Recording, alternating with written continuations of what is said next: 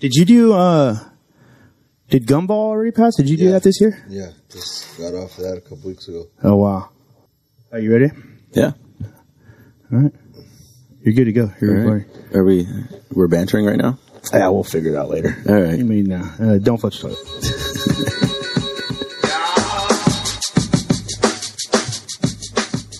Ladies and gentlemen, welcome to another episode of the Crappy Awesome Podcast with your host, Daigle Brown Project. I'm here with Mr. Arash. Of course. You kind of pointed at me, and I thought I was going to do the intro. I did. And then you just started talking. I don't know why I did that. You made me feel included. That was good. I'm trying. The coconut water is barely setting in right now. Yeah. I was wondering about that. Is this like a hangover thing? Nah, man. Yeah, I think it's just real, I like it better than water. It's just coconut juice. I think it just hydrates you better. I think these are actually supposed to be not very good for you as far as fuck fattening wise. Is what you're fucking saying. Anyways, ladies and gentlemen, welcome to another episode of the Crappy Awesome Podcast. Make sure you check out our sponsors at Amazon.com and Karmaloop. You want to buy some stuff? Go to Amazon. They stay happy with us. We stay free. And we can continue to give you a bunch of free shows and great content. You can probably buy coconut water from Amazon in bulk. I've bought it. Yeah. I've bought a bunch from Amazon? Yeah. Did you click on our link?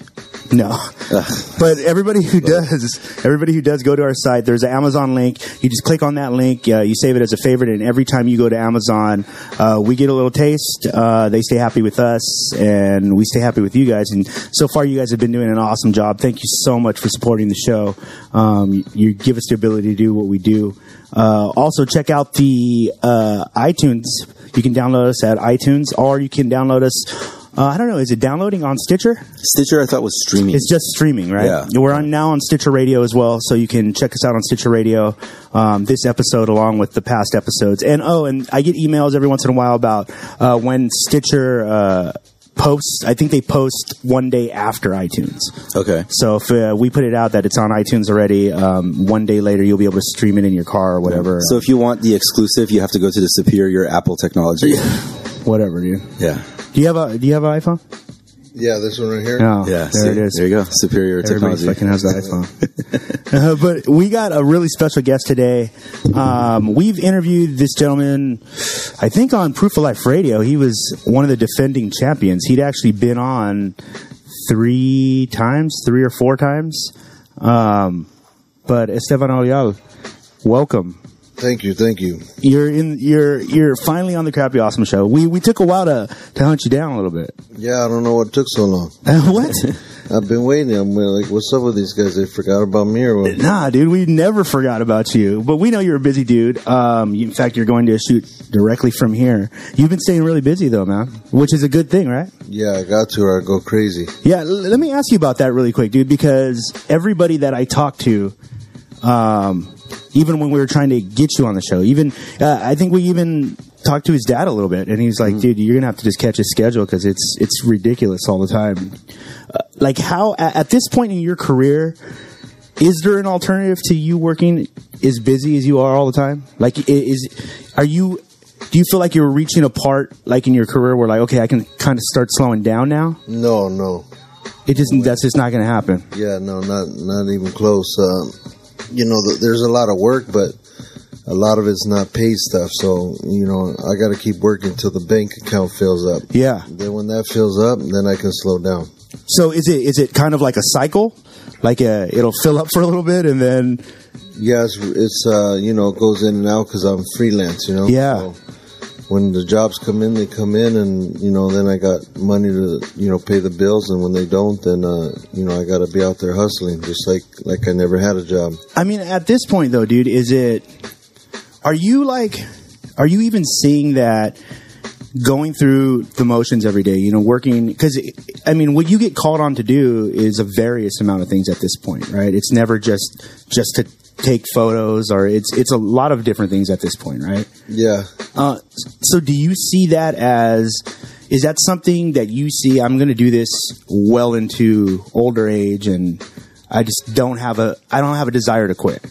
Yeah, I don't see myself quitting anytime. I'm pretty much looking at my dad. He's 70.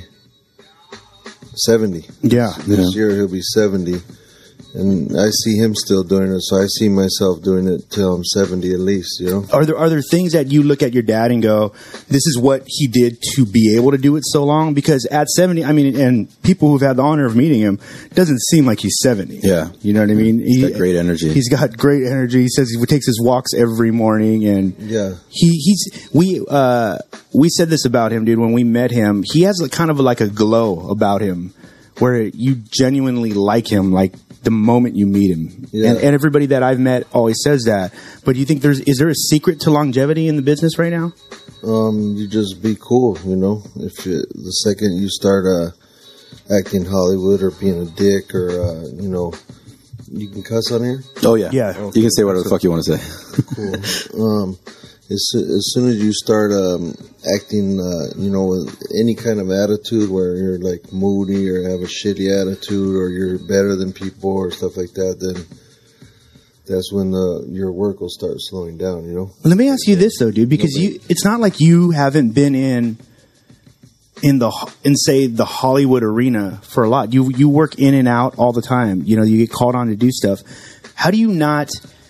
Because here's something that I don't ever get the vibe from you. I don't ever get the vibe from you that you would go somewhere and be amazed by who's ever in the room. Oh yeah. Is there anybody? Is there anybody where you're like, man, that was amazing to be around that dude? Yeah, all the time. Well, not all the time, but yeah, sometimes, you know. Like, who would do that for you? That well, when I met Dennis Hopper, that was a pretty big thing for me.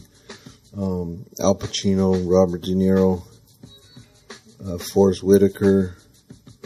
Now, these guys had that kind of attitude, like they weren't shitty, they weren't moody, like they showed up to work and they were just cool with whatever you were willing. Because you did the cover for Righteous Kill, right? The poster. Yeah. No, they just had the thing like, you know, they're a boss, you know, and they, you know, you could tell, you know, there was like 20 movie executives right there, you know, getting anything they needed and treating them. They were like royalty, like Hollywood royalty. Yeah, but did it seem like they were very comfortable in that role, or they're just because I want to touch on what you were saying earlier, like that attitude of getting shitty. Like if you're in the business for too long, you get too confident, you get cocky. And I mean, I've heard, I don't know, you've met them in person, but like De Niro, for example, like does he seem like he's any different now than he might have been when he was a kid? Maybe just because he's been in so many movies, you know, but, you know, just watching him growing up in all the movies that, you know, I was just kind of stuck when I saw him. I was like, damn, there's Robert De Niro, man. Fuck. Did that affect your creative process when you're getting to him? I told my wife, like, when I shot Dennis Hopper, I go, man, if I ever got to shoot Robert De Niro or Al Pacino, I could quit right there. Wow. Like, I got it all. I reached all the levels I wanted to as a photographer, like, as far as people to shoot. I'm cool after that. And, you know, obviously that was a couple years ago and I'm still going. Yeah, I was about to say that. But so, let me ask you this, though, because and this is something, obviously, because I don't do it, so it would be hard for me to completely understand. Like, there has to be a point where, like, say Robert De Niro's in the room, okay, and now you have to switch to, okay, now I gotta get some good work out of this. Like, I have to make this work. Like, is there a part of you that just switches on and now you're just a subject? That's all you are. And I need to take this picture. Well, yeah, it kind of was like that. Like, what happened was, we got called in to do a skateboard, a collaboration skateboard cartoon. Yeah. You know, they were like, hey, cartoon, we have this movie coming out. We'd love for you to do some, like, alternative artwork to promote the movie in an alternative way. Yeah. And Rob Dyrdek's in the movie for about 30 seconds. And we want to have this, like, collaborative skateboard with your artwork on a board for Rob Dyrdek. And we were like, okay, that's cool, you know. And then I was like, man, well, who's in the movie? And, you know, me and Toons were talking because he went to the meeting. And I was like, man, we got to do the movie poster or whatever. Yeah. And so they brought up, you know, let's do the movie poster. And they said, oh, well, that's been done already. We already spent the budget on that, you know. But, yeah, you know, that would have been a good idea. And they were like, well, if you guys want to do one on spec, that's cool. Yeah. So we were like, okay, cool. And then Cartoon was telling them that, you know, I can't work with these photos, you know, that you guys had, whoever do the photos, I need to get my homie in there, my partner, you know, here's his site. And they're like, okay, well, we don't think we could do it. So, you know, can you just make them up out of your head? Just draw them out of your head, you know, like you do everything else. And he was like, yeah, I could, but, you know, it'd be so much better if I could just get some photos from my partner and have him do it. And they called up like a little while later and they said, hey, you know what? We have 3 days of reshooting. Why don't you come in? It was like a Tuesday, Wednesday, and a Thursday. Tuesday, Robert De Niro was going to be there, and Thursday, Al Pacino was going to be there. So they're like, you know, you can shoot them then and put them together. Put it together and blah, blah. So how much notice did they give you? Probably a couple days, but you know, it was like the first day we went down there. It was me and one of the guys that works with us. They said, hey, you know, just hang out here and we got to introduce you to the director and introduce you to everybody, and you know, we'll bring you in. And you know, this was the movie company execs that brought us to the photo shoot. So I was like, oh, okay, cool. I'm just gonna slide right in, and they're gonna get me. You know, it was the people that were paying for the movie to get done. They were paying De Niro and everything. We're going to get right in there. And have access right away, right? Full access. We're going to blow out this photo shoot real quick. It's going to work out. It's going to be smooth. It's going to be hot. And I was there about 6 hours, and I started thinking, like, the sun's going to go down in about 2 hours. I'm going to be assed out. Hopefully, you know, this shit comes together, you know? Because already 6 hours into it, I'm just standing there, you know? Wow. And during that time, there was a couple moments where I was like, you know, fuck, I'm here with Robert De Niro. I'm waiting to shoot Robert De Niro, and I was watching him and tripping out on the way he was, you know, doing the scenes and stuff. But most of the time, I was like, in my head, I was just like, fuck, I gotta get this shoot. I gotta get this done. I gotta get, you know, I was tripping more on the shoot than where I really was. I bet. And I was thinking in my head, like, fuck, you know, I'm not even like happy or excited that I'm here. Like watching him do his thing. The worker turned on in your head. I was more tripping on the photo shoot. Like, fuck, am I gonna get it? Am I gonna get it? You know, tripping in my head like that. And instead of, you know, look I'm here with one of the greatest actors ever in the world. And, you know, but I wasn't even thinking about that. I was thinking about, when's the shoot going to happen? When are they going to get him over here? Or if I'm not going to even get this shoot, right? You know, I was over there tripping, and then those 2 hours went by. The sun went down. They're like, hey, you know, come over here. You want to you want to shoot him now? And I was like, well, fuck, you know. The sun went down, and I need to shoot him outside. In my head, I'm thinking all this, you know. So they brought me on the set, and they were like, okay, go ahead, shoot him.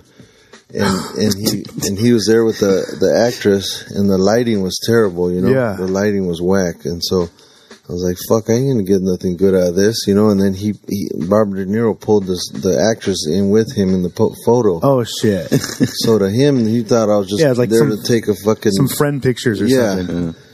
And they go, okay, let's get back to the scene.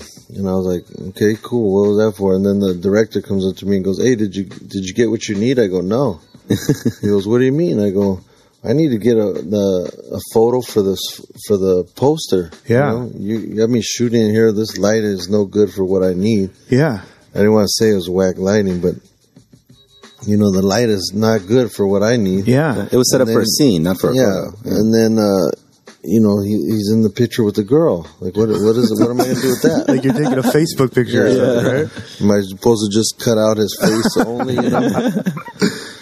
So I was kind of like pissed, you know? And I was like, fuck, man. So I leave, and then like a 80 people email blast goes out. I was like, we didn't get the photo, you know, we need. So Cartoon is going to end up going forward drawing the picture. Oh, wow. And I was like, ain't that a bitch? Like, I was fucking on fire then, you know? Yeah, I bet. I was like, man, you know. It was right there. It was at your fingertips. I was right there. It was close. It was going down. And And when I saw that email, it looked like it to me, in my eyes, I read Esteban fucked up. Oh, wow. You know, like, man, I fucked up that opportunity. So I called my wife and I was like, man, that's fucked up. You know, I was right there. I sat there for 8 hours like a fucking idiot, and, you know, I didn't get the shot, and fuck, man. And she goes, so what are you going to do? I go, well, what can I do? It's over. You know, they sent out an email to everybody saying that, you know, he didn't get the shot, so we have to go forward with the drawing. And she goes, well, so you're just going to let it go like that? And I go, what do you mean? It's not up to me. You know, I can't call Robert De Niro and go, hey, Bobby, didn't get the shot. You know, by the way, come by the house. Yeah, come by the house and just snap a few, you know. It's fucking over. You know, it's done. And she goes, oh, well, I remember a guy telling me that, you know, 2 years ago when he was shooting Dennis Hopper, that if he could shoot Al Pacino or Robert De Niro, he'd quit. Yeah, you know, it'd be cool. Oh, she called you on it. Oh yeah, she's good for that. And you know, she's like, "You just gonna let your dreams, you know, slip through your fingers like that?" And I was like, "Well, what am I supposed to do?" And she goes, "Well, call him up and tell him you're gonna go get it tomorrow. Like, what's wrong with you? You know?" And I was like, "Fuck, man."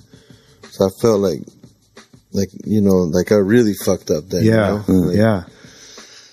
So, but it was good to put a little fire in my ass, and you know, I called my partner and I go, "Hey, man, I need to do those photos." He goes, "Oh, well, you know, it's over, it's done." And I go, "Nah, just call him up and tell him that I'm coming tomorrow to get the photo. You know, don't ask him. Yeah, just say I'll be there tomorrow. What time and where?" So I go the next day, and you know, they're like, "Okay, you know, if that's what he wants to try it again, you know, we'll be there." So that day, I don't know why they scheduled like the Tuesday to shoot Robert De Niro and the Thursday to shoot Al Pacino, but on the Wednesday they didn't say they were both going to be there. Yeah. So I went down the next day. I sat there for 6 hours. It was cold. It was in Culver City. It was like foggy and shit. And I was standing outside right next to this wall that I wanted to shoot at. They were doing a scene inside. And I went to shoot, you know, I went to check all my cameras. Everything was good. 6 hours later, after standing there 6 hours, so now I've been standing around 14 hours. It takes these guys Holy pictures. Shit. They go, hey, where's he at? Where's he at? And I go, I'm right here. They go, are you ready? I go, I'm ready, man. I'm fired up. You know, let's do this. Right then, the doors busted open, and there was Al Pacino and Robert De Niro and like 20 executives behind him.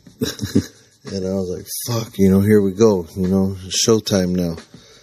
So they go, where do you want him? You know, and I go, right there against that wall, you know, and they put Al Pacino there. And I had these two Canon 81s. They're like smaller cameras. And I went to take one, and it wasn't doing nothing. I was clicking the buttons, and I was like, you know, why isn't this shit firing off?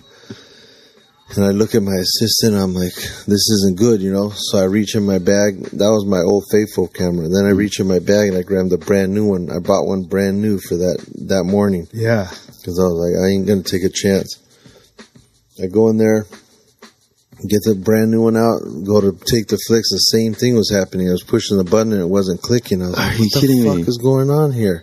I started changing the batteries, like flipping the batteries around, but they had new batteries. So I was like, what's going on, man? And I was tripping, like, oh, fuck, man.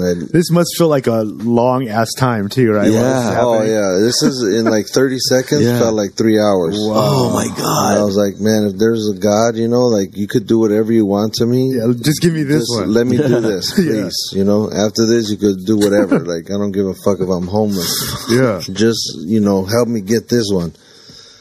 So I go to pick up, I brought my Pentax 6.7. It's like a big format camera. It's huge. It's fucking looks like an assault weapon. I pull this camera out and I'm like, please, you know, and I go to click it and it fires off and I go, okay, thank God, you know, and I had a couple of rolls of film, and the rolls of film for that camera only gives you 10 frames. Yeah. So I load it up and I go to shoot Al Pacino and it fires off and it's real loud. It's like click, click. And Al Pacino's like, oh yeah, I like that. Yeah, that's a good one there. That's a good one. Let's do that one. Come on. So he's like moving around. He's like, yeah, I like that. I like that. He's like, yeah, come on. So he's moving back and forth. And I'm trying to follow him and like focus and shit and like get the right shot, and I'm clicking off like 5 shots. Then they go, okay, let's get Mr. De Niro in there. Where do you want him? And Robert De Niro's like, what do they want me to do? What do they want me to do? Which way they want me to look? How they want me to look? What do they want me to do? That's a great impression, by the way. So like he's going side to side and Al Pacino's going front to back, and I'm trying to like get them both to where they're in focus and in a good frame. Yeah. I click off like 10 shots and they go, okay, thank you.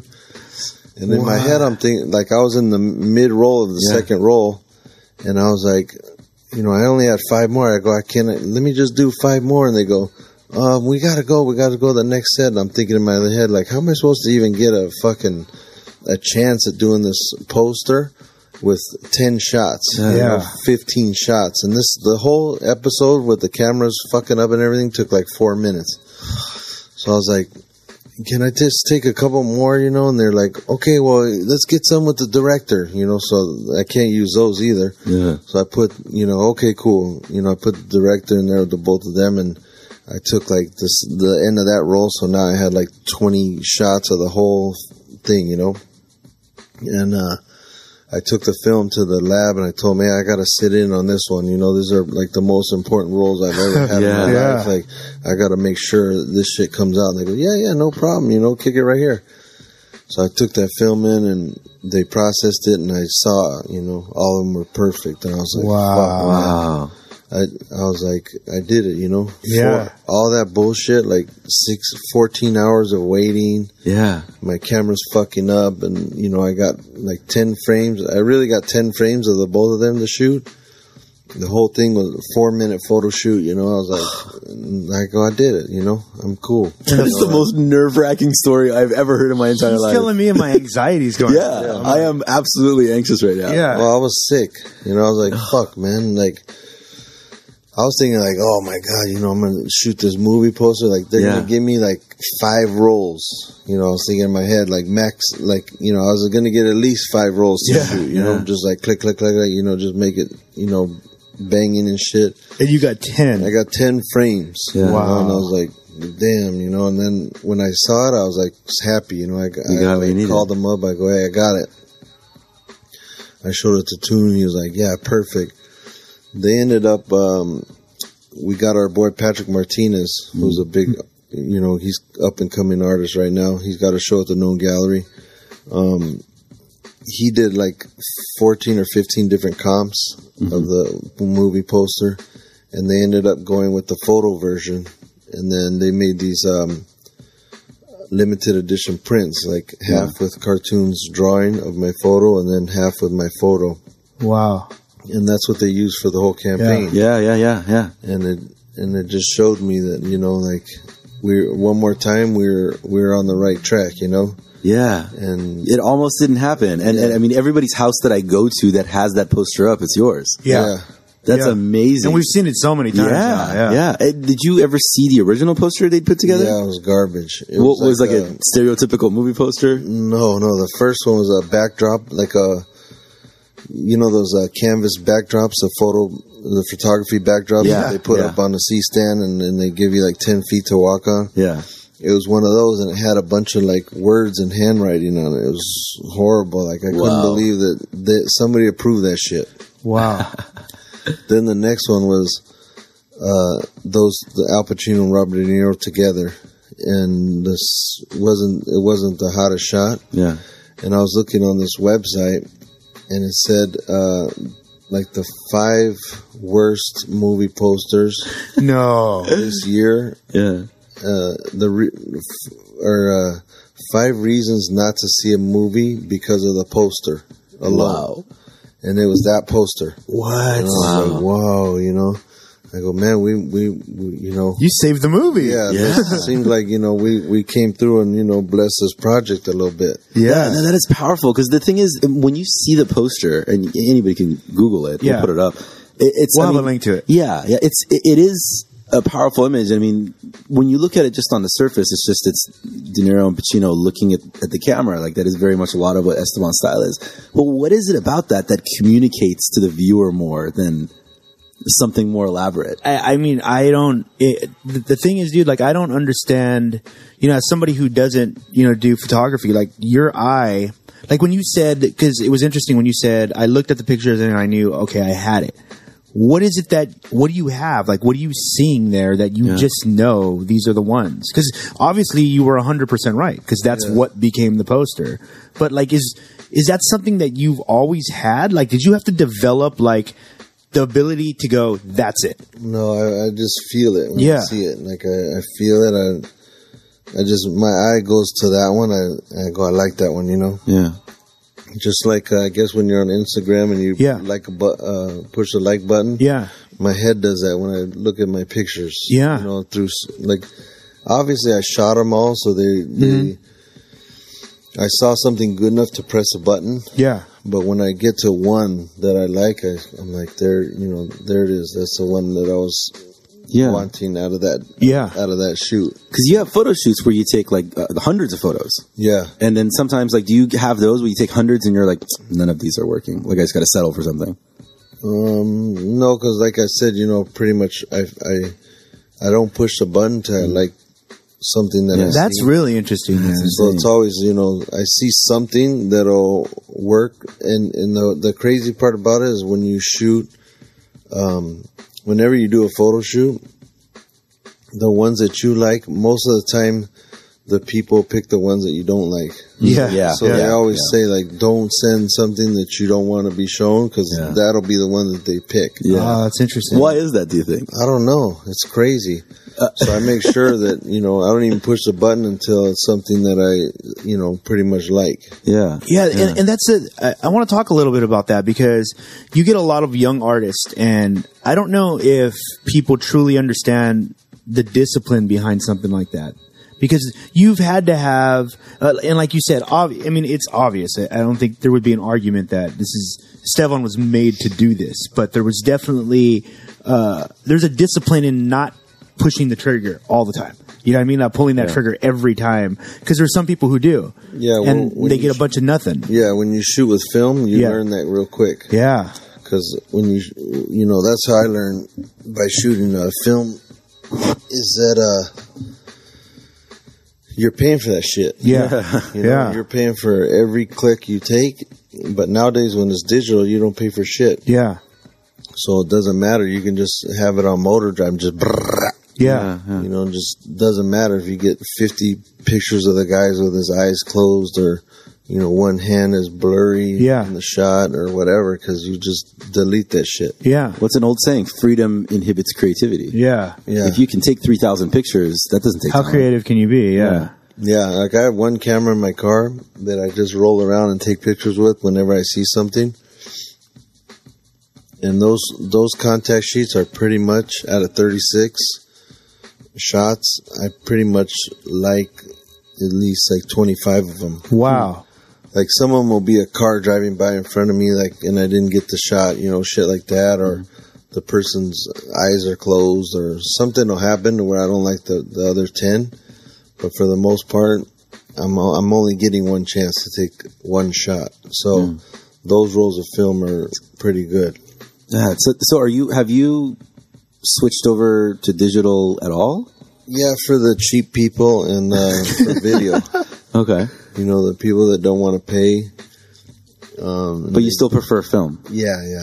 What do you think? What is your experience with what the advantages are and the disadvantages are? Because, I mean, I got to say, like, you might be one of the, like, you're one of the last, like, soldiers in that field, I feel like. A lot of people have switched over to, I know National Geographic made an announcement, like, we're switching to digital, and they were, like, the last major organization that was holding on to film. Yeah. That's sad. But, you know, it is what it is. I just feel like it's not quite there yet.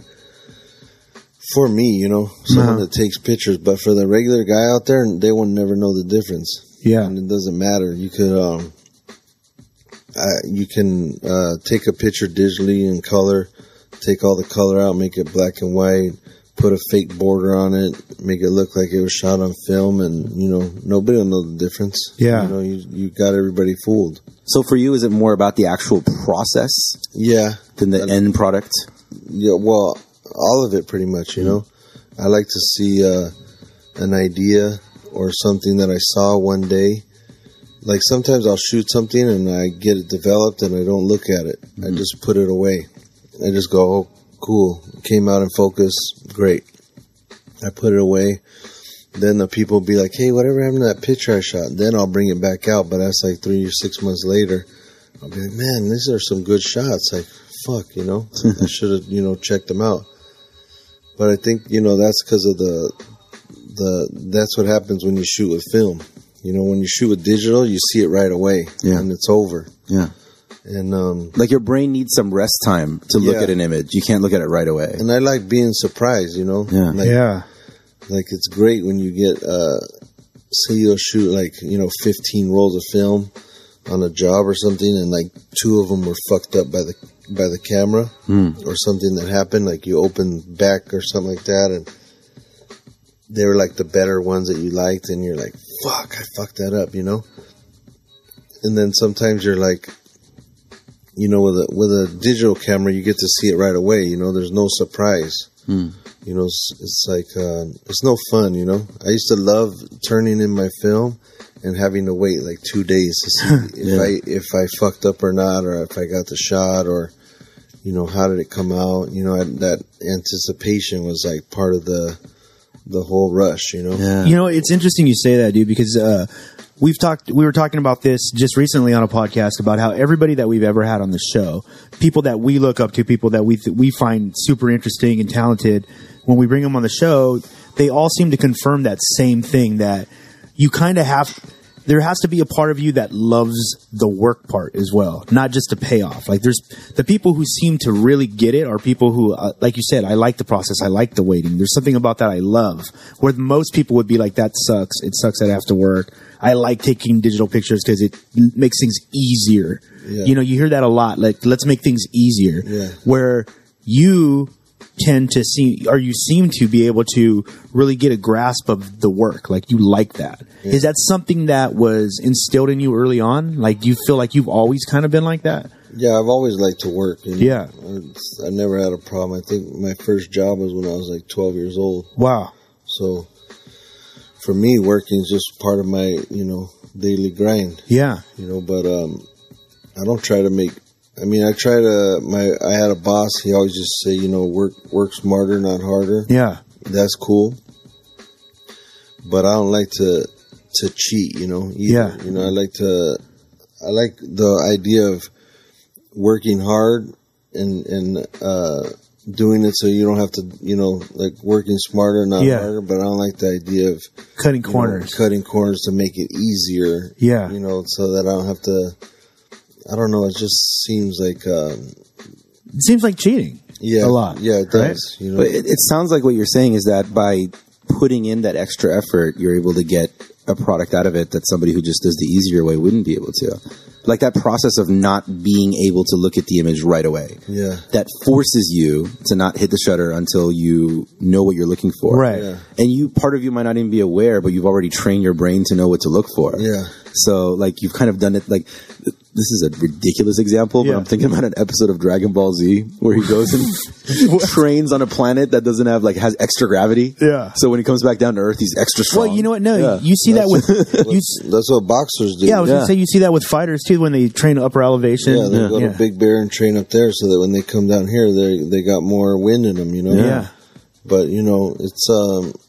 at the end of the day, I think, like, what the fuck am I doing it all for, you know? Nobody cares, you know? Like, the regular guy that's looking at pictures can't tell the difference. You know? Yeah. What am I doing it for? But, you know, I'm doing it for me. Yeah. So... Well, no, there's a reason that people are looking at your imagery, because people can't tell why they like the photo that you took. They don't know the years of work that went into that. Yeah. All they know is that they like it. And all they know is that random dude who shot it with Instagram doesn't have as cool for photos. some reason, it doesn't look just as good. Yeah. They don't know why. But what you're describing is that extra effort that you put into it is what creates the art. There's a reason that you took the 10 images and they had these several $1 million that they spent on those movie posters and they end up throwing those out. Yeah. They're like, whatever it is that this guy did, it makes more sense. Yeah. Yeah, the crazy part about it is that we were friends with them after that, the company. Oh, I bet. And never got another job out of them. Really? What? Yeah, and all the other shit we saw, we were like, hello. Yeah. Wow. We can help this one too. Like, give me you seen what I did with the last one. Yeah. Let me get, a shot at this one. You know what's so hard for me to believe, dude, is that it is weird for me to hear like you saying stuff like that, because for what like we think of you and we acknowledge just having a connection to that world that we understand. Like, I mean, you, your father, the whole crew has kind of made up this movement that has become such a part of LA and such a part of California that it's undeniable. I mean, we talked to Bobby Tribal recently, and he was talking about how it's after a certain while you stop counting how many people like actually have kind of taken your styles or taken pieces of things that you do, or and it's undeniable with you guys. You know what I mean? At a certain point, we've talked about this many times. I know on Proof of Life Radio, and we talked about it on this show. We constantly use Estevan, Soul Assassins, Psycho Realm, all these crews who seem to have gotten down. This is what you need to do to stay relevant. This is what you need to do to work, and this is what you need to do to be actually a real team. Because you guys are a team, like you said. Cartoon got that opportunity, and it was immediately like, I need to get Estevan in there. Yeah. And it's one partially because of the trust, but also because he knows deep down there's nobody who can do this job the way I need it done except you. Yeah. Now, is that something, as you guys started to grow as a family unit, as a crew, like, was it always something like, hey, we're going to try to keep this as in-house as possible? That's what we started off trying to be like. We're like, you know what? No, let's just do this all of ourselves. Everything we do. All the homies from Psycho Realm and Cypress will do all the music. Yeah. Cartoon will do anything that has to do with artwork, and I'll have anything to do with photo and video. Yeah. But somewhere down the line, I don't know, like even within our own crew, it was like, he's too busy, or he's doing this, or, I don't want to ask him to do it for free, or, I don't want to do this or that. And it was just like, and then, so they would go to outside people and the whole shit just would look watered down. Yeah. Like, oh, cool, album coming out, artwork by the, fake version of Estevan. Right. Fake version Absolutely. of Cartoon, or video by the, fake version of Estevan. Yeah. Or not what what it should look like. Absolutely. Which has been pointed out, by the way, throughout the industry for a while. Like, you can tell when it's something that you guys did in-house, and you can always tell the difference. Where I mean, the feel is different. Yeah. And like you said, the normal person might not know exactly what that is. Yeah. But they just either won't buy the record or won't watch the video because they're so used to what they wanted from you guys. I almost feel like it's something spiritual, because it's like Esteban, like, you have been credited many times with pretty much inventing that imagery, that LA aesthetic. Yeah. Through countless sources, completely unrelated Absolutely. to you guys. Yeah. So it's funny because now you see it everywhere. Like, everybody's trying to create that kind of style, and to the point where, like, a lot of the kids today have no idea where it came from. Yeah. No. You don't know. That's what's crazy to me. Like, I get mad. I see this shit. I'm like, fuck, man, look at these motherfuckers, trying to rip my shit. And, just like old school, Yeah. Like back, like, I hear the KRS-One beat in the background. It's like, shit has changed so much that, like, nobody cares. Yeah. About integrity or loyalty or respect or nothing. They're just, like, going balls out, like, let's fucking do this. However we gotta do it, let's do it. Like, Yeah. You know, like I met a kid the other day, and he was like, I just felt somebody looking at me, and you know, and my boy that I was eating with, he was like, you know, he told me after, he goes, yeah, I just was tripping out. Homeboy just kept looking at you the whole time we're eating, and I just was tripping out, thinking like, I'm wondering what it was like for him to watch this guy watching me eating. Oh yeah, you know, like my friend, like he was getting mad. You know, he's like a street dude. He was like, you know, I'm checking this motherfucker out. You know, just like tripping and staring at you and shit. And I was just looking at him. It wasn't like, Flacco, was it? No. Okay. And then I was just like, I'm just like whatever with that shit, you know. Yeah. But at the end of when we were eating, he's like, hey man, you know, I didn't want to, you know, disrespect you while you were eating, but you know, I love your work and I'm a photographer, you know, up and coming photographer, and showed me his pictures, and they were good photos, you know, they were in focus and they were, you know, black and white and of the, you know, street life and stuff. Yeah. But it was, you know, it was similar to my work, you know, so much to where I could see pictures that I have similar to those from 10 years ago, 15 years ago, you know, and, but I'm thinking like he probably hasn't even seen those pictures. You know? He's just seeing like the more recent stuff, like on Instagram or whatever. You know? But I trip out that there's that whole style. How do you deal with that situation, Stella? Well, like how do you deal with you know, I get mad about it. You know? First in my head, I'm mad. You didn't knock the dude out, did you? No. At first in my head, I get mad, but then I think like you think, like there's all these kids that don't even know, you know, where they're getting it from. They just, and then they find out about me, and then they're like, oh, hey man, you know, I seen your work. I love your work. You know, I've been following you on Instagram. I do what you do too. Yeah. Well, he was giving props. Yeah. But he thought like, hey, I do the same thing you do. Yeah. No, you do exactly. You're trying to do exactly what I do. Yeah. You know what I mean? It's kind of like that. Like, you know, they're saying like, I do what you do. Like, I do this equally what you do. You're good at it. You know, I see equally what you do, but it's like they didn't know that that's where. Like, I'm not the first guy that ever shot all this shit, you know. I'm not saying that either, but I would say I'm the one who got it put out there without a doubt. And I know you're a humble dude, but it is definitely. I don't know if, like I said, I don't think there is an argument that could be made that that's not true. Yeah.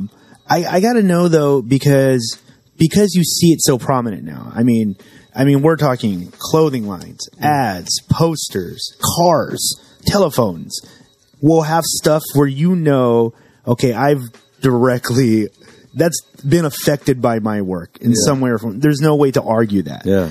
Like after a while, and you said that what's gone now is the respect or the integrity. Like what is it that you think, other than the big answer money, what is it that happened when back in the day, for me to take a picture just like yours, guess what? I'm whack because I'm biting your style. Yeah. You know what I mean? And that's biting is no longer, doesn't even exist. Like I can sound exactly like you and nobody says anything. Like, oh, well, that's just a style.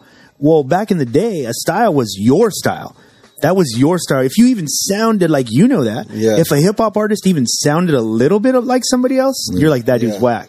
And we need a battle. Even that mentality, you're like old. Yeah, like exactly. If you have that mentality, you're just like one of them old bitter motherfuckers. Yeah. But it's like, that's just how we grew up. We grew up, you know, like I was saying, the KRS-One days, like all that shit, everybody dressed their own way. They sounded their own way. Their beats sounded their own way. Everybody did their thing their own way. Yeah. And, you know, now it's just...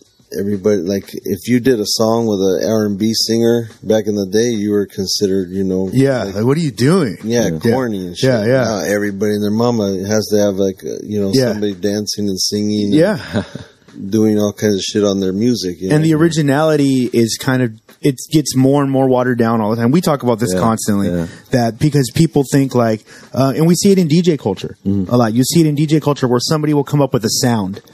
And that sound is dope for them, but then you'll hear countless records, not even from that producer, from a bunch of different producers that are replicating that one sound. Yeah.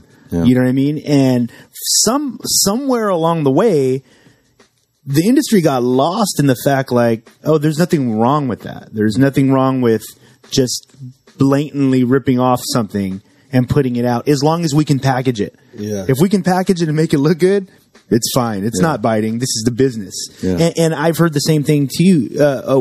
When we talked to Raka from Dilated Peoples, when he was talking about what is our responsibility? Like, do we have a responsibility as artists? Everybody who knows the rules, like we know these rules. Yeah. These rules they should still be alive. They're important. Not only are they important for the art, they're important for a person. Mm-hmm. You should have integrity. You should have honor. Like, there's something to be said about that. Do you think that the artists who do know that have a responsibility to do something about that? Or is there anything you can do at this point? I mean, you could put it out there and just be, and just have to... vocal about it? Yeah, you just be vocal about it and have to take what comes back to you. Yeah, because it's going to be hate. Yeah. Without a doubt. I don't really care, Yeah. But I'm going to tell people, like, they always say, oh, what would you tell the youth, or somebody that's trying to come up and be photography and blah, blah, blah. And my one answer is just be original. Yeah. Be original and work hard. Yeah. It's undisputable. That's my advice. Yeah. Because I can't tell them, well, push your finger on the button. They know that. And turn the lens till it's in focus. They know that. Yeah. So the biggest lesson. Yeah, all I have to say is be original and work hard. And you know what it is? That's a lot harder. Yeah, well, I was just going to say that. Like, one thing that people understand is, in order to stick to something, you need to have some balls. Because there's going to be a shitload of people that are going to tell you along the way, you should do this way, or you should do that way, or what are you doing? Like, this is why you'll see, people like you'll see groups like Psycho Realm that will hang out with a punk band or a rock band, and they'll be like, well, they're not even the same genre. Yeah, but real recognizes real. Like, they get, like, I might not listen to your music, but I know what you're doing is legitimate. Yeah. That's real. That really is who you are. You're not trying to be somebody else. And I think what happens a lot of times in the industry is that kind of gets foggy. Mm-hmm. You start to realize, like, is this really who this dude is? I mean, how many countless people have you met where it wasn't what you thought it was going to be? Yeah. You know what I mean? Like, you meet the person and you're like, I don't even know if you're real. Yeah. You know what I mean? And it's one of the things that we, like with you, Esteban, I'm trying to think of when we first interviewed you. We interviewed you on Proof of Life Radio, maybe our second year in, and after 5 years, I think you had been on, 2 or 3 times, and never once did we ever reach out to you or call you. And like you said, it was just like, if you had the time, you would do it. Yeah. It was like, let's do it. Why wouldn't I do it? And I know for us, it was always something that we appreciated, and this is why we really wanted to have you back on in a format like this. Because most of the times on the radio, you had about 15 minutes to get out what you had to get out or promote whatever you had to promote. And we would constantly get emails for artists like yourself where they're like, damn, it would have been cooler if you could have talked to him for a little longer. Yeah. And it's really the reason we created the show, because we actually wanted to hear that, because we knew there was a story behind it. You know what I mean? And I think that with you, one of the things I really want to ask you is, when it came to you finally seeing your stuff outside of the States, what kind of feeling was that? Like, because I got to guess up into that point, it wasn't something that was like you knew absolutely would happen, right? No. Well, what I knew that I would definitely get, because we started doing clothing in 1992. Yeah. So, and one of our main customers was Europe and Japan. Yeah. So that I knew that whatever I would do, some people would see it in Japan or Europe. Yeah. Because, we were already... Because the connection was already there. Yeah. And then I was doing a 2-page spread, me and Cartoon, in a Japanese magazine called Fine. Yeah. And it was our spread was called Low Life. And it was Lowrider Lifestyle. Yeah.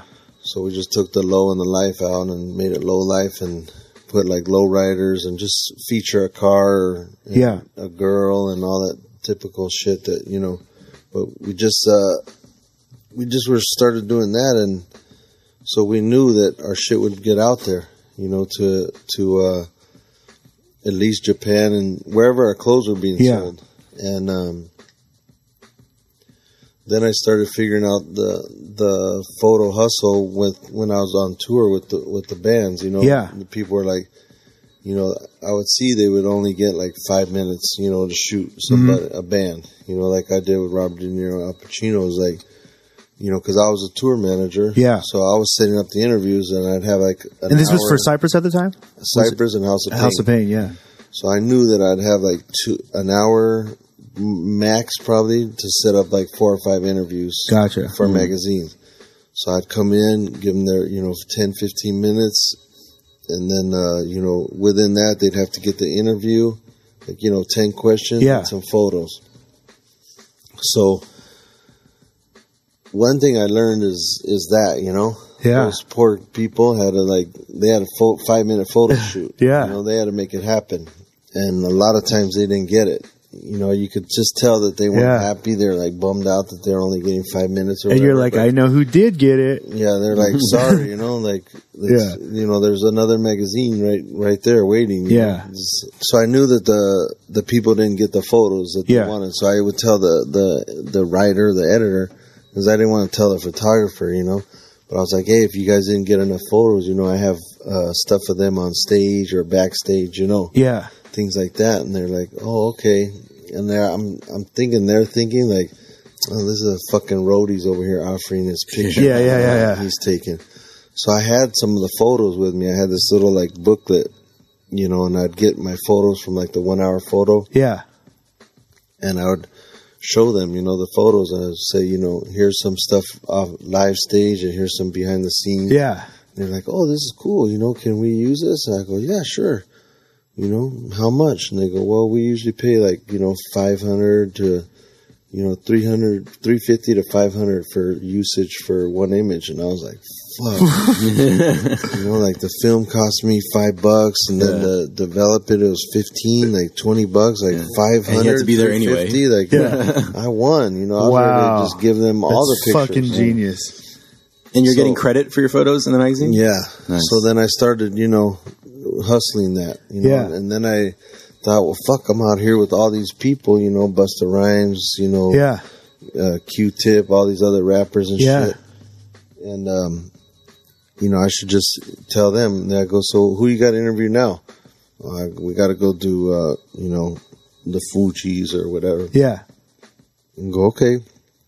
Well, let me know if you guys need any backstage photos. Because I got those too. Yeah, I got that too. So I started, you know, just hustling that, and then I knew that, you know, the stuff was going to be seen all over the place because, you know, the power of those magazines back then. That's amazing, though, that you decided through that process. Because let me ask you this. What was your day-to-day as just a tour manager? Hold on. Oh, shit. Fucking couches. Had a few people in here, huh? Yeah. Hey, but the day-to-day would be we would where should I start? Like like what do you morning? Like what is a tour manager doing at that level? Well, everything has to be idiot proof when you get on the tour. Like you have to do these itineraries, and every day you have to have the schedule on there. Like from this time to this time, we're going to be driving from here to there. Wow, it's this many miles. It's this many hours. We'll get to the venue at this time. Press time is from this time to that time. There will be lunch served. We have a sound check. So basically, so the artist doesn't have to think. Yeah. Wow. Yeah. And then you'll have dinner at this time. Your show time is from this time to this time. Yeah. The crew loads out the equipment at this time, and we'll be on the bus by this time to go to the next city. Yeah. And it's this many miles. Wow. And so So, basically we'd drive, sometimes through the night, sometimes through the day, and we'd show up at the venue, and, depending if it was in the morning or afternoon, like sometimes the venue, we'd stop and sleep, say that we'd get there like 6 in the morning. Yeah. We'd end up sleeping because you can't really check into hotels at 6 in the morning. Yeah. So we'd just sleep on the bus until then, and then get up and go in and have lunch, and then, do the press. And are you also at that level? Are you also like pretty much ushering around the groups to make sure that they're doing these things? Because I'm sure you have them written down, and I'm sure they can. Oh yeah, I have to. Most of the time, don't even look at them. Yeah, no, they don't look at them. Yeah. They're asking me questions like, "Hey, how many miles is it?" I'm like, "It's on there." I know, man, but how many miles is it? But like, we're not getting there for 8 hours, so it doesn't matter. Yeah, who cares? Yeah, but I'd be like, 975 miles. Okay, cool. Like, they don't even know what that is. Immediately ask them, how long does that take? Yeah, that's the second question. Yeah. Well, how long is it going to take? Well, sometimes I just go like 7 hours, and they go, "Oh, okay." Like, what are you going to do with that information? Yeah. What are you gonna, like, who cares? I got to get back to that book I was going to try to read. Yeah, no matter what, we're going to be there tomorrow. Yeah. You're going to do the show. Yeah. Every night, the fucking show's at 9 o'clock at night. Yeah. That's all we got to worry about. How did you get into that spot? I was working at I was doing construction during the day, and I was working at clubs at night. Yeah. Doing security. And they would all come. All the bands would come, like Ice-T, the Chili Peppers, Booyah Tribe, Everlast. Yeah. All the Syndicate guys, the guys from Cypress Hill before, they signed their deal. Yeah. Everybody would come all to all the clubs, and I met, I met them all. And then I would just let them into the clubs all the time, and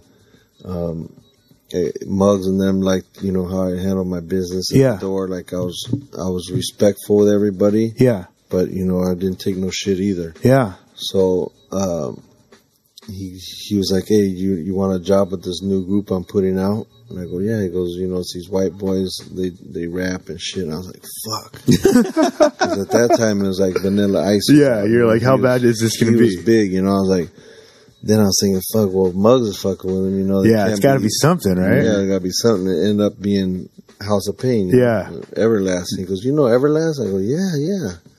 He goes, it's his group. I was like, oh, cool. Yeah. Let's set up let's go eat and talk about it. So they go, yeah, all you got to do is, like, make sure the band, like, gets to the shows on time and does their interviews. Like, it's a small little thing, right? Yeah. Little did I know I'd be, like, carrying... You'd be dad. Yeah, carrying all this money and, doing all this shit and accounting. Like, I had to account for all the money from all the shows, all the merchandise, all the per diems, all the bus money, like whatever the bus spent, gas, the guys, wow. The guys, all his records, his spending records. I had to do all that shit, and I'd come home and at the end of the day sit with the accountant and go through every single expense. Holy shit! On the whole tour. And so Muggs made the connection that what you were doing out front at the club would translate to tour manager. Yeah, that's interesting. I would have never made that connection. I wouldn't. Well, I think back then he didn't probably know the because at that time that was 1992, and they came out in 1991. So there wasn't. It probably wasn't at that such a high level yet. Yeah. For him even being out for a year. Yeah. So, but he was right, obviously. Yeah. That's why he's DJ Muggs and you're Mr. Rosh. Yeah, yeah. But it was, I grew with the job, Yeah. Like at first it wasn't like that, it wasn't all crazy in the beginning. It was just like, we'd get in these vans, me and House of Pain, and like one record rep. We go all these college radio shows and do these, interviews kind of like this, just set up, do an interview and keep it moving, and they'd be playing music. It was kind of like pirate radio kind of college radio shows. Yeah. And then we started doing these like little promo shows where it'd be an intro and then jump around. Mm-hmm. And then we got to an intro, one more song, and jump around. Yeah. And then we ended up getting on tour with the Beastie Boys. And we got kicked off of there, but that was when it took off. Yeah. That was when, right at the time when Jump Around just was on everything. Let me ask you this. When you first heard that, did you know it was a monster? Yeah. Yeah. You kind of had that feeling. You like, just knew it was something special, everywhere right? You'd go. Yeah. We would go to like these clubs in like Texas and stuff where it's just all black people. We would walk in there and they're mad dogging the fuck out of you, going, "Who these motherfucking white boys in here?" Like, man, fuck this shit. Yeah. You could hear them talking shit like when you're walking by, like they're literally saying "fuck this shit." Yeah, like who's these white boys? Fuck that. You know, we're like, damn, you know. Dude, who booked us here? Yeah, like, why are we here? Yeah. Then the shit would come on and they would just start doing it, and you'd see the crowd like at first going, "The fuck? Oh my god, that's them!" Yeah. You know, and they'd just start going crazy, the whole club. Wow. And then people would come and go, "Man, I didn't know that was y'all. Y'all fucking killed that shit!" And you know, they were just going crazy. They're like, they couldn't believe that, you know, it was just those 3 white boys doing all that, you know, damage on the track, you know? You said you guys got kicked off the Beastie Boys tour. Can you talk about that? Yeah. What happened? The tour manager of the Beasties, we're doing a show, I think, here in LA, and it was one of those, it's always drama when you do a show in LA. Because everybody that you know from elementary school wants to come to the show with 10 people, and they all want VIP passes, and they all have a +1 as well, right? Yeah, no, they all want 10 people. Like, hey, is it cool if I bring my cousin and his girlfriend and her 3 friends, and then one of their boyfriends wants to come too? Yeah. And can you get us some of those tickets for the catering? You know, where the band eats. Want some of those too. And can you throw in some T-shirts at the end of the night? You know, they're just like fucking gimme, you know? Yeah. I was just... So, you know, you come to LA and it's like maximum, you get 20 tickets every city you go to. So when we first started, you get 10. Then you work your way up to 20 and maybe 30. In LA, you get 50.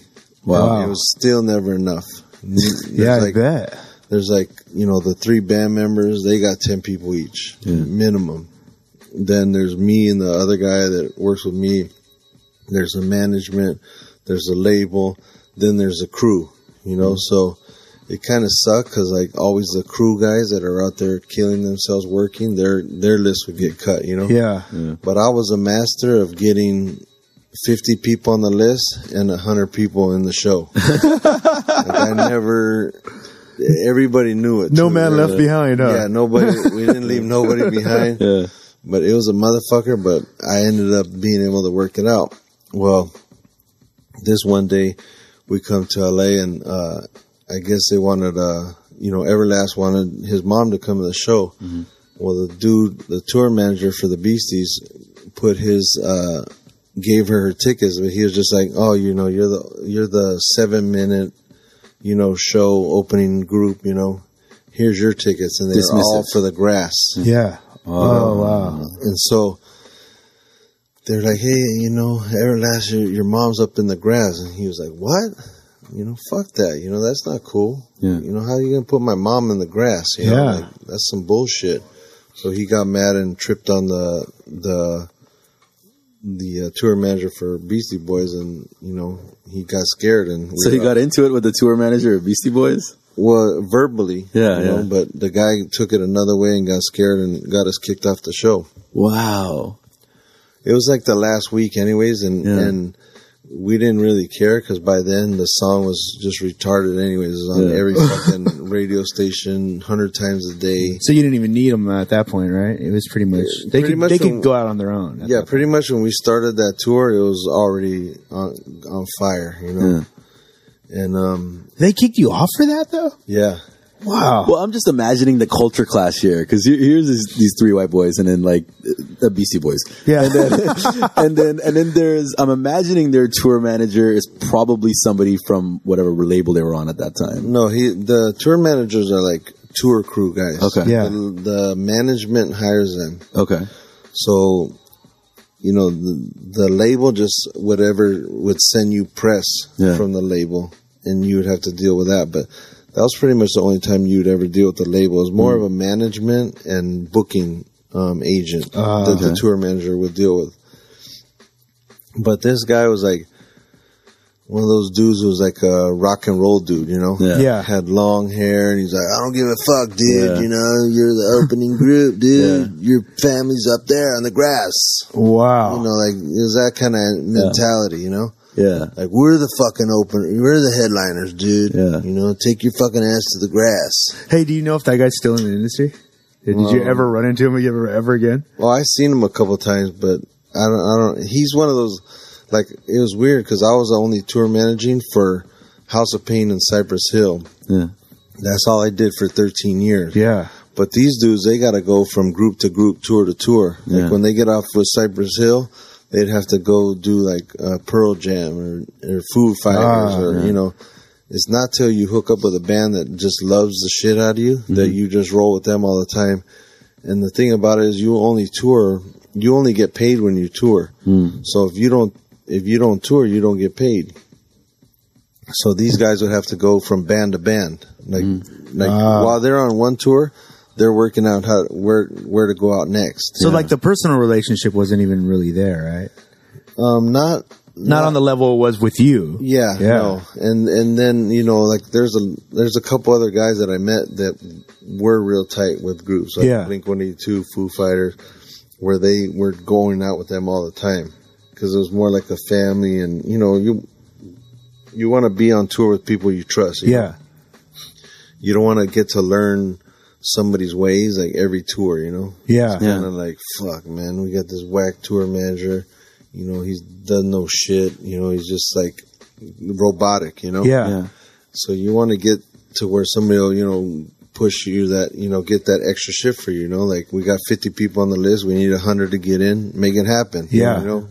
Can you do it? And that becomes the art, right? Yeah. That becomes the art to be able to, like, weave through all that stuff. Yeah, I'd have to get, you know, you have to work miracles, you know, with people. And what, you know, I was always cool with all the promoters. You know, I learned the hard way in the beginning, too, that, you know, we'd always have to come back to those people. Like, if you fuck up at one venue with one promoter, and they're the promoters that bring bands to that city, then you don't go back to that city. Yeah, unless you're blacklisted. Yeah, or you can go with another promoter, but that other promoter is going to already hear from this guy that you're a fuck up and you fuck up the dressing rooms, or, you know, you throw the mic at the sound guy, or, you know, shit like that. That shit goes quick through that business, you know, so. It's a small world. That's like what we were talking about on the way up, like the gatekeepers, like, you know, the people that help the people on stage. Yeah. They can make or break a lot of people. Yeah. You know what I mean? They can, if Esteban didn't want to get somebody in, it'd be pretty easy. Yeah. You know what I mean? You really do have to kind of trust those people to handle your business correctly. Yeah. And I think that's probably the value, right? At the end of the day. Well, it's like what he was saying earlier about the same thing, about just if you got to stay cool, keep a good head on your shoulder. Yeah, that's how you fuck up your connections, by being an asshole. Yeah. I want to ask you this, Esteban, like, and I'm wondering how this connects to you as a photographer, by the way, because you're a big dude, like like your stature, like he is somebody that. How tall are you? Like 6'1", 6'1". Yeah. Okay. You know, growing up in LA, like I'm imagining. You know, like middle America, like, you know, let's say like for lack of a better description, like a white lady who's never been to LA, for example, they might look at you, they'll be like, this looks like this is a dude who can fight. This looks like this is a dude, like, and you've been embedded like in the streets. Like that's how you get a lot of your shots. Yeah. Is that you can take pictures of like gangbangers and they're not worried about checking you. Like, you can run with them. You can keep up with them. And I'm wondering how that is as a tour manager, where you're having to basically, from time to time, not necessarily actually hit somebody, but just check them enough, like, all right, you need to get in line. You need to get your shit together. You need to get your shit together. You need to fucking get over here because we're about to start the show. Yeah, we're going to lose money. Yeah. And I'm wondering how much, like, that psychology of that as a tour manager, and then as well as a photographer, where you're literally telling your model, like, you need to stand here. I need you to sit down right here. Yeah, like, you're not asking them to do things. You're telling them, this is what I need you to do. Yeah. I'm wondering how much of that are you aware from that your stature affects what you were able to do as a tour manager as well as an artist now as a photographer? I think it all comes from the door, working the door at the clubs before, having to, because I was like the guest list guy, Yeah. So everybody would have to come to me and they'd be like, hey, I'm on the list. And, a lot of people would come from another club. They're drunk and act stupid, or they're with their girls, they want to show off and shit. So they'd come up, and acting like tough guys, and I'd just be like, you're not on the list. And Yeah. like, man, fuck that. I'm on the list. You're not on my list, so I don't know whose list you're on, You got to keep it moving. It's like a fine line, right? Like you're writing that fine line of, I could just fuck you up for being disrespectful. You can't get sued. But but I'm also running a business. Yeah, that's what, the guys liked, that I was respectful with everybody, but I wouldn't take no shit from somebody. Like, they would come up and say, I'm on the list. I say, you're not on the list, what do you want to do? Yeah. They'd be like, well, can you go get so-and-so? No, I'm here at the door, I can't run around the club for you. I got 300 people here in line waiting to get in, So how did that translate to tour manager and then from there to photography? Yeah, like have you had a situation as a photographer where you're like, this is just not going to work? Like I'm not going to work with this person. Because I think his dad told us the story, right? And he couldn't remember what rapper it was. Yeah. Thank God, because we didn't put it out on there. Yeah. But he said that he showed up one time, and I think he said he was going to do a shoot for you, and he showed up, and the rapper was just like, "Well, I thought Esteban was going to be here." Mm-hmm. I don't want to do this. And he basically got it out of him. Like he said, look, either we can create some magic right now or you kick rocks. I'll leave. It's not a big deal. Yeah. No, I've done that before. I was waiting for a group and it was during the NBA finals or whatever. It was downtown and they were like an hour late or whatever. Maybe longer, a couple hours late. Yeah. And they ended up, not coming. So I was just like, well, hey, my office is 10 blocks away. I'm going to run over there. Let me know when they get here. And they're like, oh, don't leave. I go, nah, I've been here fucking waiting like an hour and a half. And where are they at? The Beverly Center, shopping or whatever? Like, fuck that. Call me when they get here. So I left, and it was right when I was supposed to come back was when the streets were crazy. Like, everybody was out. Yeah. Like, whatever game there was or whatever had gotten out. Yeah. So I couldn't get back. And I came back an hour after they were there. So I came up and they started tripping on me, acting stupid, being like, the tour manager was there and the rappers were there and they're like, hey man, we've been waiting here, for fucking like an hour and shit. And you only got 5 minutes. I go out, I can't do it in 5 minutes. I need to take time, This is art, Nobody tells you to, hey, go fucking rap a song in 5 minutes. Yeah. Here's the beat, be done in 5 minutes. Yeah. So I can't do it in 5 minutes either. I could, but I just didn't, I just didn't like their attitude. Yeah. You can't give them that power. Yeah. And they're like, well, you need to be done in this long because we got shit to do, blah, blah. I go, hey man, well, I was waiting here too. I go, you know what? We just won't do it. How about that? And they're like, what you mean? I go, we won't do it. Fuck this. And I go, here, you guys figure this shit out. Have somebody else come. Fuck it. I'm out of here. And they're like, what you mean? And I just started walking to the elevator. I was carrying my bag. And the tour manager come out and goes, hey man, that's not good. That's not good business. You got to be here and, do this photo shoot. We've been waiting on you. I go, hey, homie. I was waiting for you guys for fucking 2 hours. You weren't doing shit. Yeah. I go, you're waiting for me because I couldn't get back here because of the traffic. That's why you were waiting for me. I wasn't deliberately fucking with you because you're fucking nobody and I'm a superstar. Yeah. I go, I was really trying to get here and the traffic was fucked up because the game is out. Everybody's on the street. There's nowhere to park. That's why I was fucking late coming back. Which would have never happened if you were on time, first of all. That's what I told him. I was like, I was sitting here waiting for you guys. What were you doing? You're just kicking it, like I ain't shit. Yeah. So, you know what? Fuck it. I ain't shit. I'm out of here.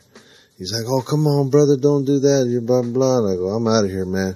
So I went downstairs in the elevator the magazine called me and they go, hey, please go, do this shoot. The guys are said that, I go, they're over there telling me they got 5 minutes, blah, blah, after I waited all these hours for them. Then I sat and I was really mad from sitting in the traffic. Yeah. That's what I was really mad about. But then when they get upstairs, they're acting, you know, funky with me. So I was like, man, fuck this shit. So I ended up going up there, doing the shoot. And then, I was telling them, that what I do and who I work with and all that. And they're like, oh, man, shit, we didn't even know, blah, blah. Sorry about all that. And I go, yeah, it's cool, Holmes.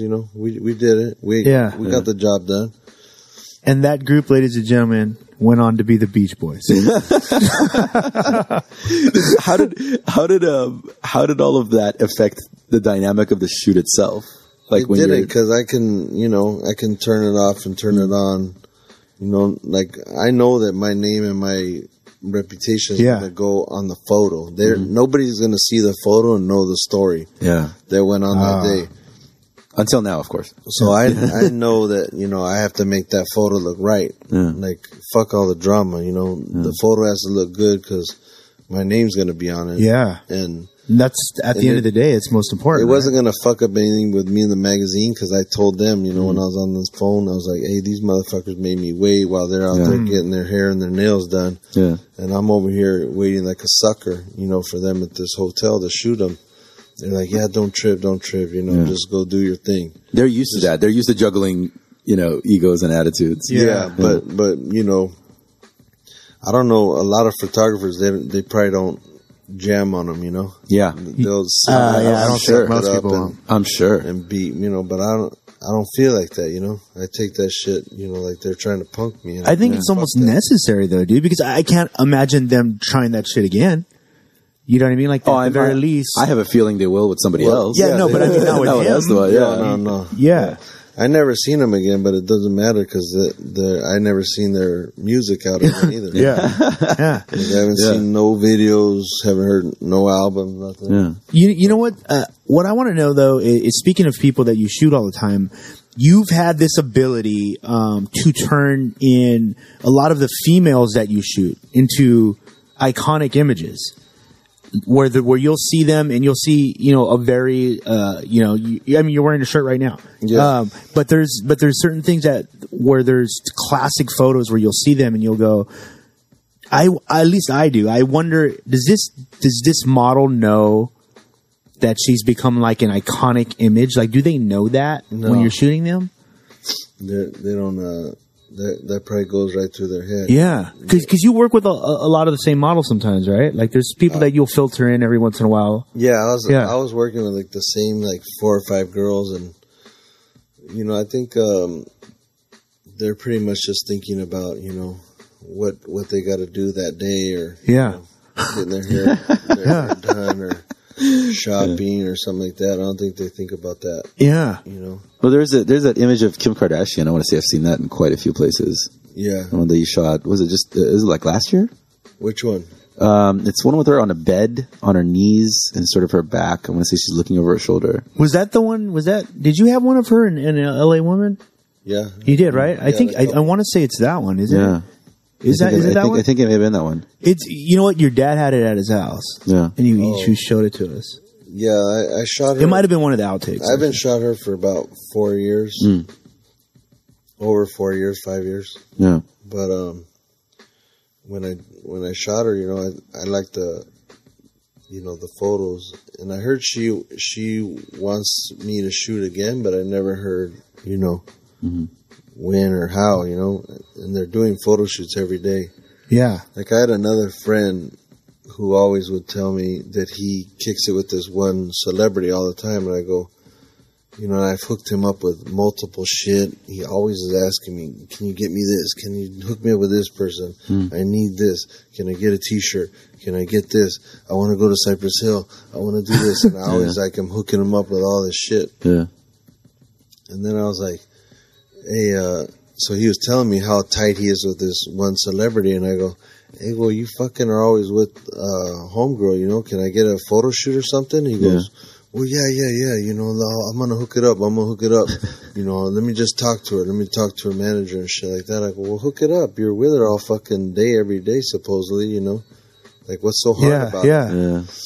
That went on for like 2 years, and then I was just like. And then it just was like a joke for me. Like every time I talked to him, he'd be like, "Hey, what's up, Holmes? I need." And I go, "Hey, how's that photo shoot with Homegirl going?" And he goes, "Well, I'll work on that, but you know, I need to get this and this and that." And I go, "Okay, cool." I go, "Hey, but for real, what's up with that photo shoot?" And he go like, "Well, you know, I try to work it out. I try to get with her manager and blah blah." I go, "What's so fucking hard about it, Holmes? She's shooting for." Her record shit all the time. She's shooting videos all the time. She's getting photographed for magazines all the time. She's getting photographed with her fans all the time with the cell phone. Mm-hmm. She's getting photographed by the paparazzis all the time. Like, there's a million fucking photographs, you know? Like, what's so hard about it? What's the big deal? If I was going to take like a whack picture of her, I'd be like, you know, maybe that's a reason she doesn't want to shoot, but everybody knows I'm not. So what's so hard about it, you know? Yeah. Do I have to go out there and pretend like I'm her fan and get a fucking shooter with my phone, or do I have to be a paparazzi to get a photo of her, or what? Like, you're on the inside. Yeah. Yeah. What's so fucking hard about it? Is this somebody you grew up with? The guy? Yeah. It's somebody I've known for 10 years. Like, because I wonder if Esteban deals with this same thing that like we've dealt with a lot. Like when you grow up with people, they never really see you as like he's this amazing artist that's like world renowned. There's like, that's just our pictures. Boy. Yeah, he does a little picture thing. Yeah, but they'll use that to get in. For bragging rights. Yeah, you know. But then they don't like hook you up with nothing. Yeah. They just want shit all the time. So you're telling us that never goes away? No. Fuck. They're like, hey, let me get this. They're just there's takers and they're givers. You know? 95% of the people I met are takers. Yeah. You know, just gimme. Absolutely. They just want to just suck from you all the time. Do you think that's across the board, people you have grown up with as well as new people you meet, or is there a split? No. It's across the board. Everybody, yeah. Yeah. Wow. 95% of the people, period. Like, they're just like that, you know? And I think I got to think that he's got to deal with that thing that we talk about on the show all the time about that blessing and the curse. Because he is a good dude, he will have dudes like that around because they look for good dudes to ask for shit from. Yeah. You know what I mean? They don't ever ask people like themselves because they know you're not going to get shit. I've taken years to get him, a photo shoot. You're not going to get shit from me. Yeah. But I know Esteban's a good dude, and most of the time he's going to say yes if he can. Yeah. And I think that is the blessing and the curse. But at the same time, I have to say that in a lot of ways, it is also the reason that you're in the position that you're in, because at the end of the day, that kind of shines through. You know what I mean? The integrity shines through. You definitely understand that there's no doubt meeting you, having talked to you, that, okay, he's a good dude. You know this. You've been in the industry long enough to be able to talk. I'm sure you've probably got it down to 15 seconds flat when you can meet somebody and go, okay, I'm going to like this person, or, I really don't want to hang out with that person. You know what I mean? Because how many times do we see that? And this is one of the things I wanted to ask you about within your work. Every once in a while, you meet that person where you're like, this person might actually be crazy. Like, they've gotten to this level, because I can tell you, and we've talked about it on the show a lot of times. We interviewed Keith Murray one time. Yeah. And we're literally doing a phone interview with Keith Murray, and he's talking to us. So I'm asking him a question about his new album or whatever. His record rep called us. He's going to be calling you in a few seconds. And I hear all this noise in the background. He stops in the middle of the interview. It doesn't say, like, we're live at that point. It's Proof of Life Radio. He turns to whoever he's talking to, and he's like, no, you can't leave him on the street. Throw him in the trunk. And then we'll be out. And he's like, no, motherfucker, throw him in the trunk. What are you trying to catch, a case? So anyways, the album's coming out, and I'm like, did he just say, and we're literally looking at each other like, should we stop it? Or like, but it's literally recorded. You can still go back to the archives and look up the Keith Murray interview. And he's doing some crazy shit. And I'm like, Keith Murray might actually be crazy. Like, he's just one of those super talented dudes who got to a level and then exploded. You know what I mean? Like, have you ever met somebody where you're like, this person might be a little off? Like, a lot of people. Yeah? Yeah, a lot of artists are like that. Yeah. Yeah, there's something a little bit off about them, but, you know, there's different levels of crazy too. Yeah, yeah. Like in different categories of crazy, you know? Yeah. There's crazy where he might fuck himself up. Yeah. And then there's crazy like he might try to fuck some other people up. Or they're just crazy. He shows up places with no pants. Yeah. Yeah, we've met some comedians like that. I did that a couple of times. Yeah. Well, that's neither here nor there. That's a good segue into what I've been wanting to ask. Is because I mean, I like asking this of photographers. How much of photography do you think is psychology versus just getting the image? Because I mean, when you're dealing with, for example, a crazy person, you got to figure out how to deal with them, how to communicate with them. Like when you're shooting, how much of that are you thinking? Like, all right, I got to get this shot. I need them to do this. I need them to not flip out right now when I ask them to put their hair up or something. Well, I shoot homeless people, so I'm kind of. Sometimes I just let them go, and sometimes I want to just show the real part of them. So I let that shit go, and I'll just shoot it. Yeah. And then sometimes I try to, you know, like in a smooth way, get them to do what I want them to do, you know? Yeah. But I like to get both sides. I like to get the fucking nut job that they are, and then I like to show the, you know, what I can get. Yeah. You know, out of them. Like I'll be shooting and I'll show like a whole scenario. Like there's I'll be shooting and there'll be like people from the company that I'm shooting, and there'll be people doing like behind the scenes and stuff like that, and they'll get in the shot. Yeah. No, they're around photo shoots all the time, so it's not like they don't know what's going on. Yeah. But somehow they'll just walk right, like I'm with my camera focusing right on the person, and they'll walk right up in the fucking shot to get a shot with their phone. Wow. Or the behind the scenes guy will walk in and be like filming. Yeah. And sometimes I'll get pissed off and I'll just be like, hey, you see me doing anything here? Like, am I not holding a fucking camera to my face, like focusing, like looking right at the girl? Do you see that or not? Oh, sorry. Or sometimes I'll just be standing there and I'll be about to take the picture and they start doing that shit, and I'll just put my camera down. And then the girl's like, will look at me and be like, she'll look at the guys, you know, right there, and she'll be like, you know, then they'll look at me like, you know, what's going on? Yeah. And then they'll be like, oh, sorry, you know, because I'm kind of like, hey, whenever you fucking we'll wait. Ready, go ahead on, get your fucking Instagram shot or whatever the fuck you got to get, and we'll do the real photo shoot when you're done. Or sometimes I won't say shit and I'll just shoot it, you know, and then I'll show it to the customer, you know, I'll show it to the client, be like, you know, I'll give them like 10 shots of the shot that they want, and then I'll give them 10 shots of the fuck ups that I had to do, and they're like, hey, we got the stuff, it was great stuff, you really did, you know, great for the company, but you sent a bunch of pictures of like, you know, I go, I'm just showing you the kind of shit that I gotta go through, like what, you know. Yeah.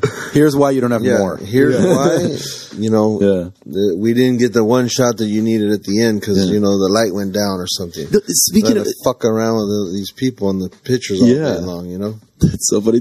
Speaking of like the girl, like she's turning around and telling somebody, like, let's say because you shoot a lot of beautiful women. Yeah. They're crazy too. Yeah. Well, nuts. They have to. Yeah.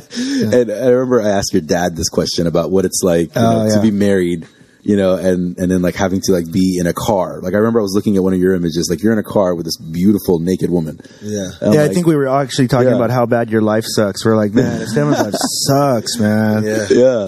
Well, I just like what I'm thinking, because I do like just when I'm in a situation where I'm doing photography, what's going through back of my head is, all right, I have like when I was in a relationship, my girl at home is going to see this image. Yeah. And it's going to be like, you were in a car with a beautiful naked woman. Yeah. So there's partly that going through my head. And then the other thing is like, what are you thinking about making it comfortable for her? to get the image that you want? Like, is there a way that you talk, or do you just start shooting? Is it about staying professional, or do you try to connect with her? Like, what are those things that are going through your head? And in addition to that, what's going on in your mind as far as like what's going on back home? Is there ever an issue? Yeah, all of that. You know, I have to think about all that shit. I have to think about like, you know, one, professionally, because all it takes is one big mouth to just fuck your whole shit off. So you have to be, you know, professional. So if you were ever acting up, you know, acting any kind of certain way, with one girl, she's gonna go tell her friends, and then tell another friend, and you know, and so on and so on. It'd be like the Fabergé commercial. So you just keep, you know, professional, and you know what helps you keep it professional is one, your reputation, and one, you got a family at home. You know, you don't want to fuck up either of those. So you just got to keep your head on straight, and but you do have to connect in a certain way so that the person trusts you. You know, like I always have to tell a girl, like, you know, move your leg open, you know, open a little bit, and they'll think like, oh fuck, then people can see like right up my crotch.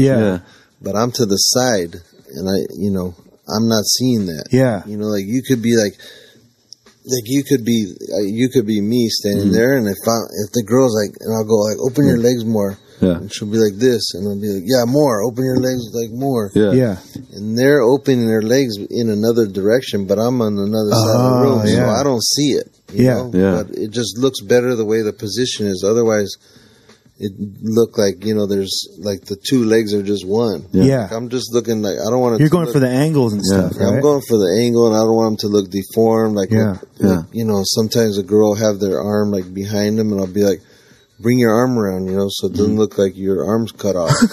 Or like, you know, your elbow's not, you know, distorted or something. So you're explaining it to them regularly, what you're doing, and staying professional, and that's how you get the shot. But I'm telling them, hey, you might have to, you know, open your legs a little more. But to them, if you just hear that, that sounds perverted or sick or like, you know, you're some beast, you know. But I'm not seeing what you're doing, you know. I'm at a different angle, and you can't see what you think that everybody's going to see. It's weird. Like you can have your back to somebody, and you'll be like, "Oh, put your." They'll be like, you know, those implied shots where they're like, holding their chest.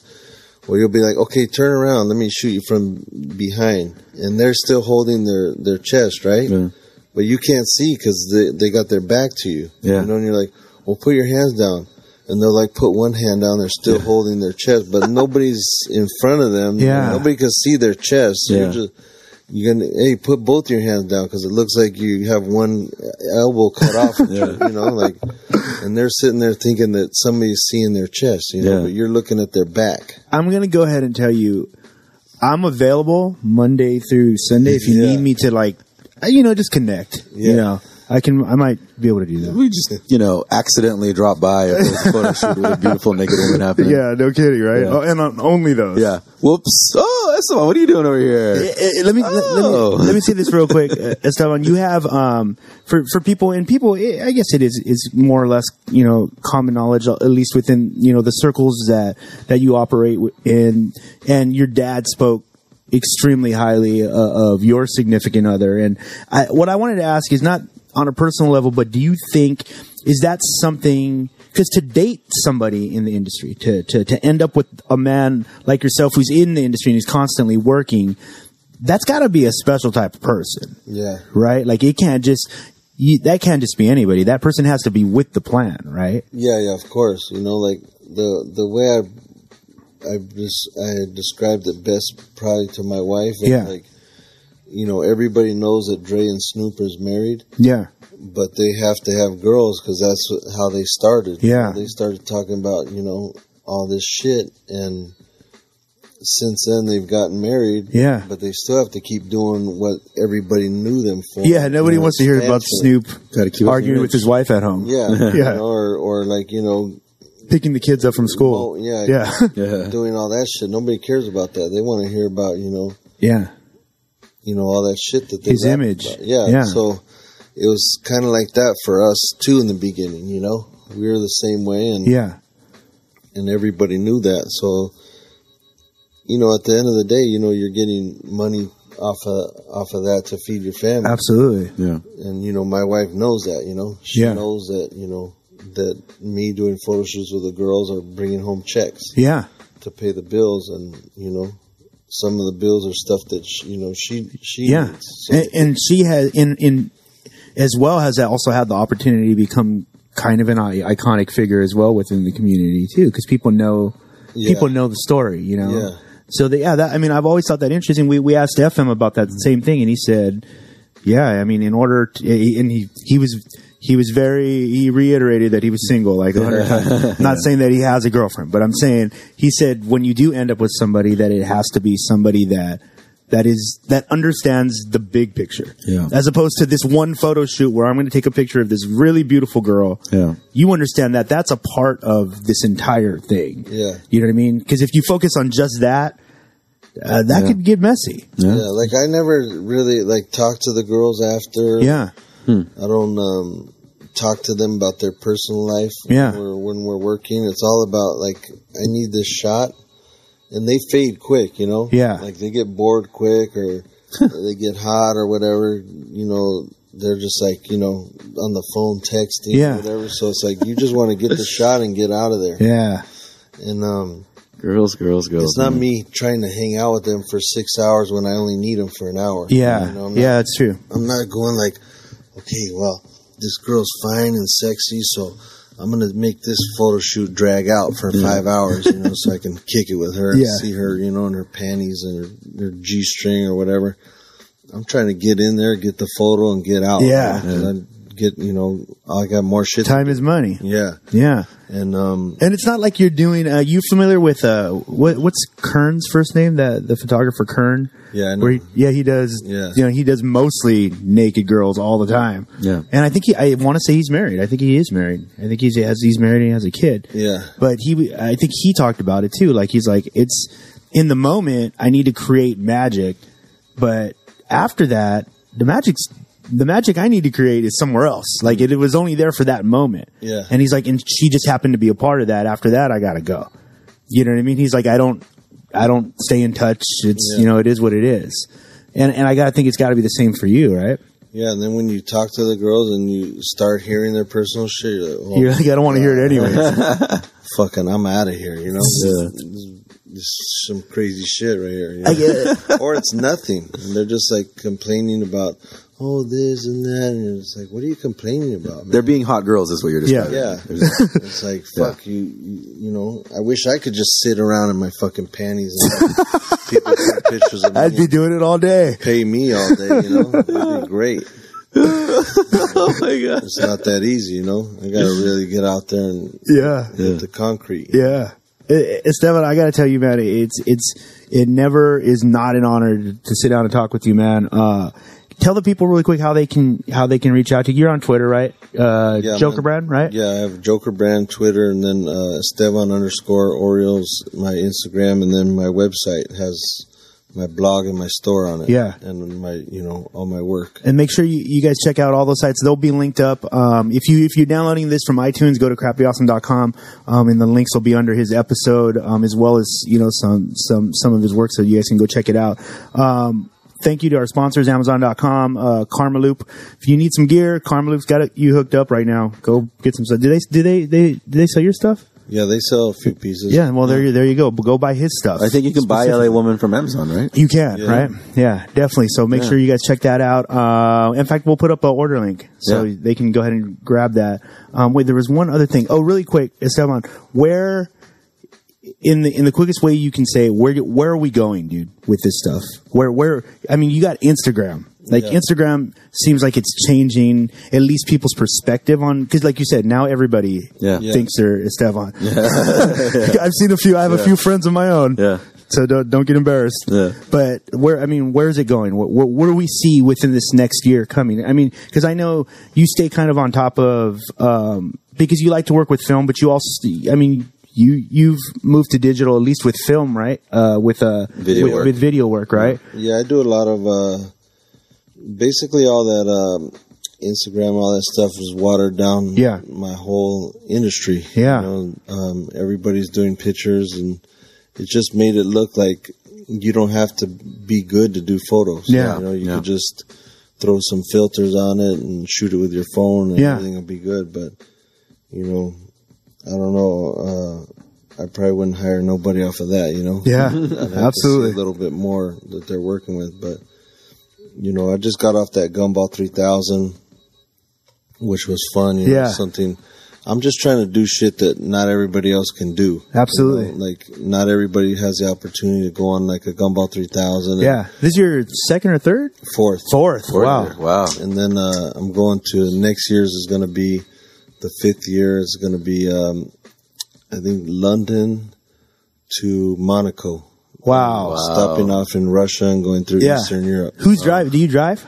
Yeah, I drive pretty much the whole way, so I film and shoot while I'm driving. Yeah. It's not too safe, but, you know, I got to get it done. You know, everybody else wants to fucking sleep and party the night before. Yeah. So I got to get behind the wheel and you're the responsible one. Spot. Yeah. What's some of the stuff that besides that, are there any other things that people can look forward to coming up? Are you doing any more of the LA Woman stuff? Are you going to do another book or anything like that? Yeah, I'm planning on doing like 10 books coming out. Right on. I'm looking for a designer that I'm just going to do them side by side, back to back, because you know, the book world is turning into the music world. Everything's going digital. All the stores are closing. Barnes and Noble's closing. Yeah.